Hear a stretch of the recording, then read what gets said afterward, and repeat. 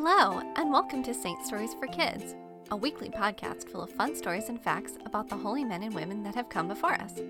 I'm your host, Chantal Barros. Saint Stories for Kids is brought to you by Shining Light Dolls.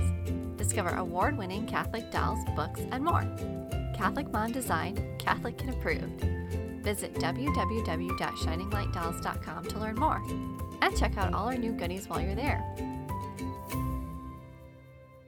Our Easter egg wraps were such a big hit last year that we've brought them back with designs inspired by stories heard right here on Saint Stories for Kids. Use promo code SAINTSTORIES for 15% off your order now through the end of the month. Today we'll be telling the story of Saint Walburga, whose feast is celebrated on February 25th. Walburga was born around the year 710 in Devon, England. She came from an aristocratic family. Her father was Richard the Pilgrim, an under-king of the West Saxons, and her mother was Wuna of Wessex. Walburga also had two brothers that are remembered as saints, Saint Willibald and Saint Winibald. When Walburga was 11 years old, her father and brothers left on a pilgrimage to Rome.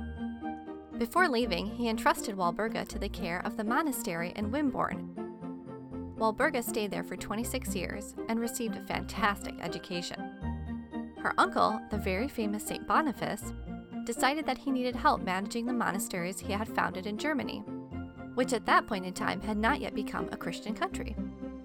So he recruited her brothers and St. Walburga to come to Germany and help him. Due to her great education, St. Walburga was able to write works for her brothers, and because of this is often called the first female author of both England and Germany. After the death of her brother St. Willibald, St. Walburga became the abbess of the monastery, and upon St. Winibald's death, she also became the superintendent of the Heidenheim Monastery. St. Walburga is the patron saint for those with a fear of water and is a favorite among sailors and those praying for protection against a storm. Now it's time for our story. A knock came at the door to St. Walburga's room. One of the other sisters was standing there. "Walburga, Abbess Tetta would like to speak to you." "Yes, sister," Walburga replied, and stood up and followed the other sister into the hall.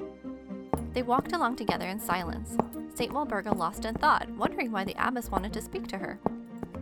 She entered the office of the abbess and soon learned why she had been called. "Sister Walburga, your uncle, Father Boniface, has requested your services in Germany. Your brothers are already there helping, but they think it will be helpful to have women religious as well to help develop the missions there. I think this is a wonderful idea, so I will send you, along with some of the other sisters. Please pack your room, you will be leaving next week." St. Walburga could hardly believe it.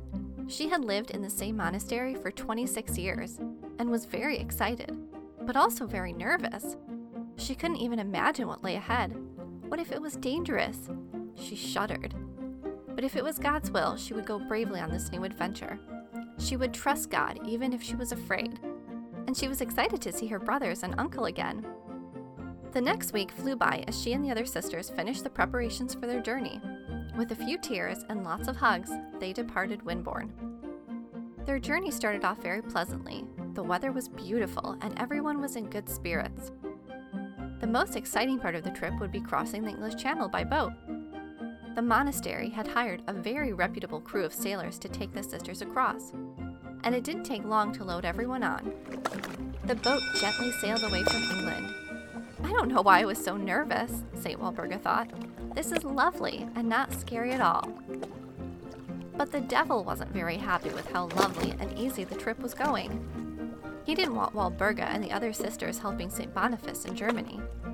So he stirred up a terrible, terrible storm in the English Channel. Suddenly, black clouds filled the sky. Lightning flashed and thunder boomed as torrential rain began assaulting the little ship full of nuns. The ship was tossed back and forth and spun around. Everyone was terrified. The crew of sailors, known for their skill and grit, were so shocked by the severity of the storm that they started screaming and running around, not sure what to do.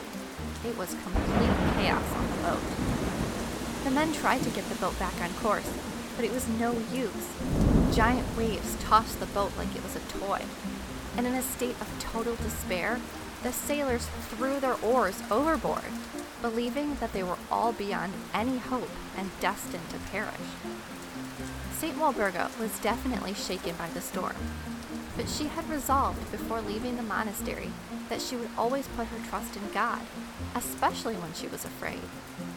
So she bravely and carefully made her way to the center of the deck of the ship, and then kneeled down and called out to God, "Lord Jesus, save us! Calm this storm and guide our ship safely to its port." And with that, the storm vanished. The dark clouds disappeared as quickly as they had appeared, and even though the boat had no oars, it corrected its path and sailed all the way across the English Channel and to the exact port they had hoped to go to. The sailors were so shocked and amazed that they told everyone they met about the miracle of St. Walburga. The story of St. Walburga reminds us that even when things seem hopeless, there is always hope with God. St. Walburga, pray for us. Thank you for joining us today, and we hope you enjoyed the story. Be sure to subscribe to the podcast, tell a friend, and reviews are always appreciated. Until next time.